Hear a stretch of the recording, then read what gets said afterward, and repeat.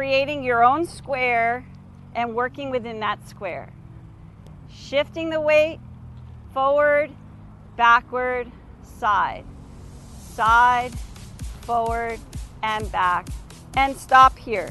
Now we're going to shift the weight to the other side, okay? Shift the weight over, take a step.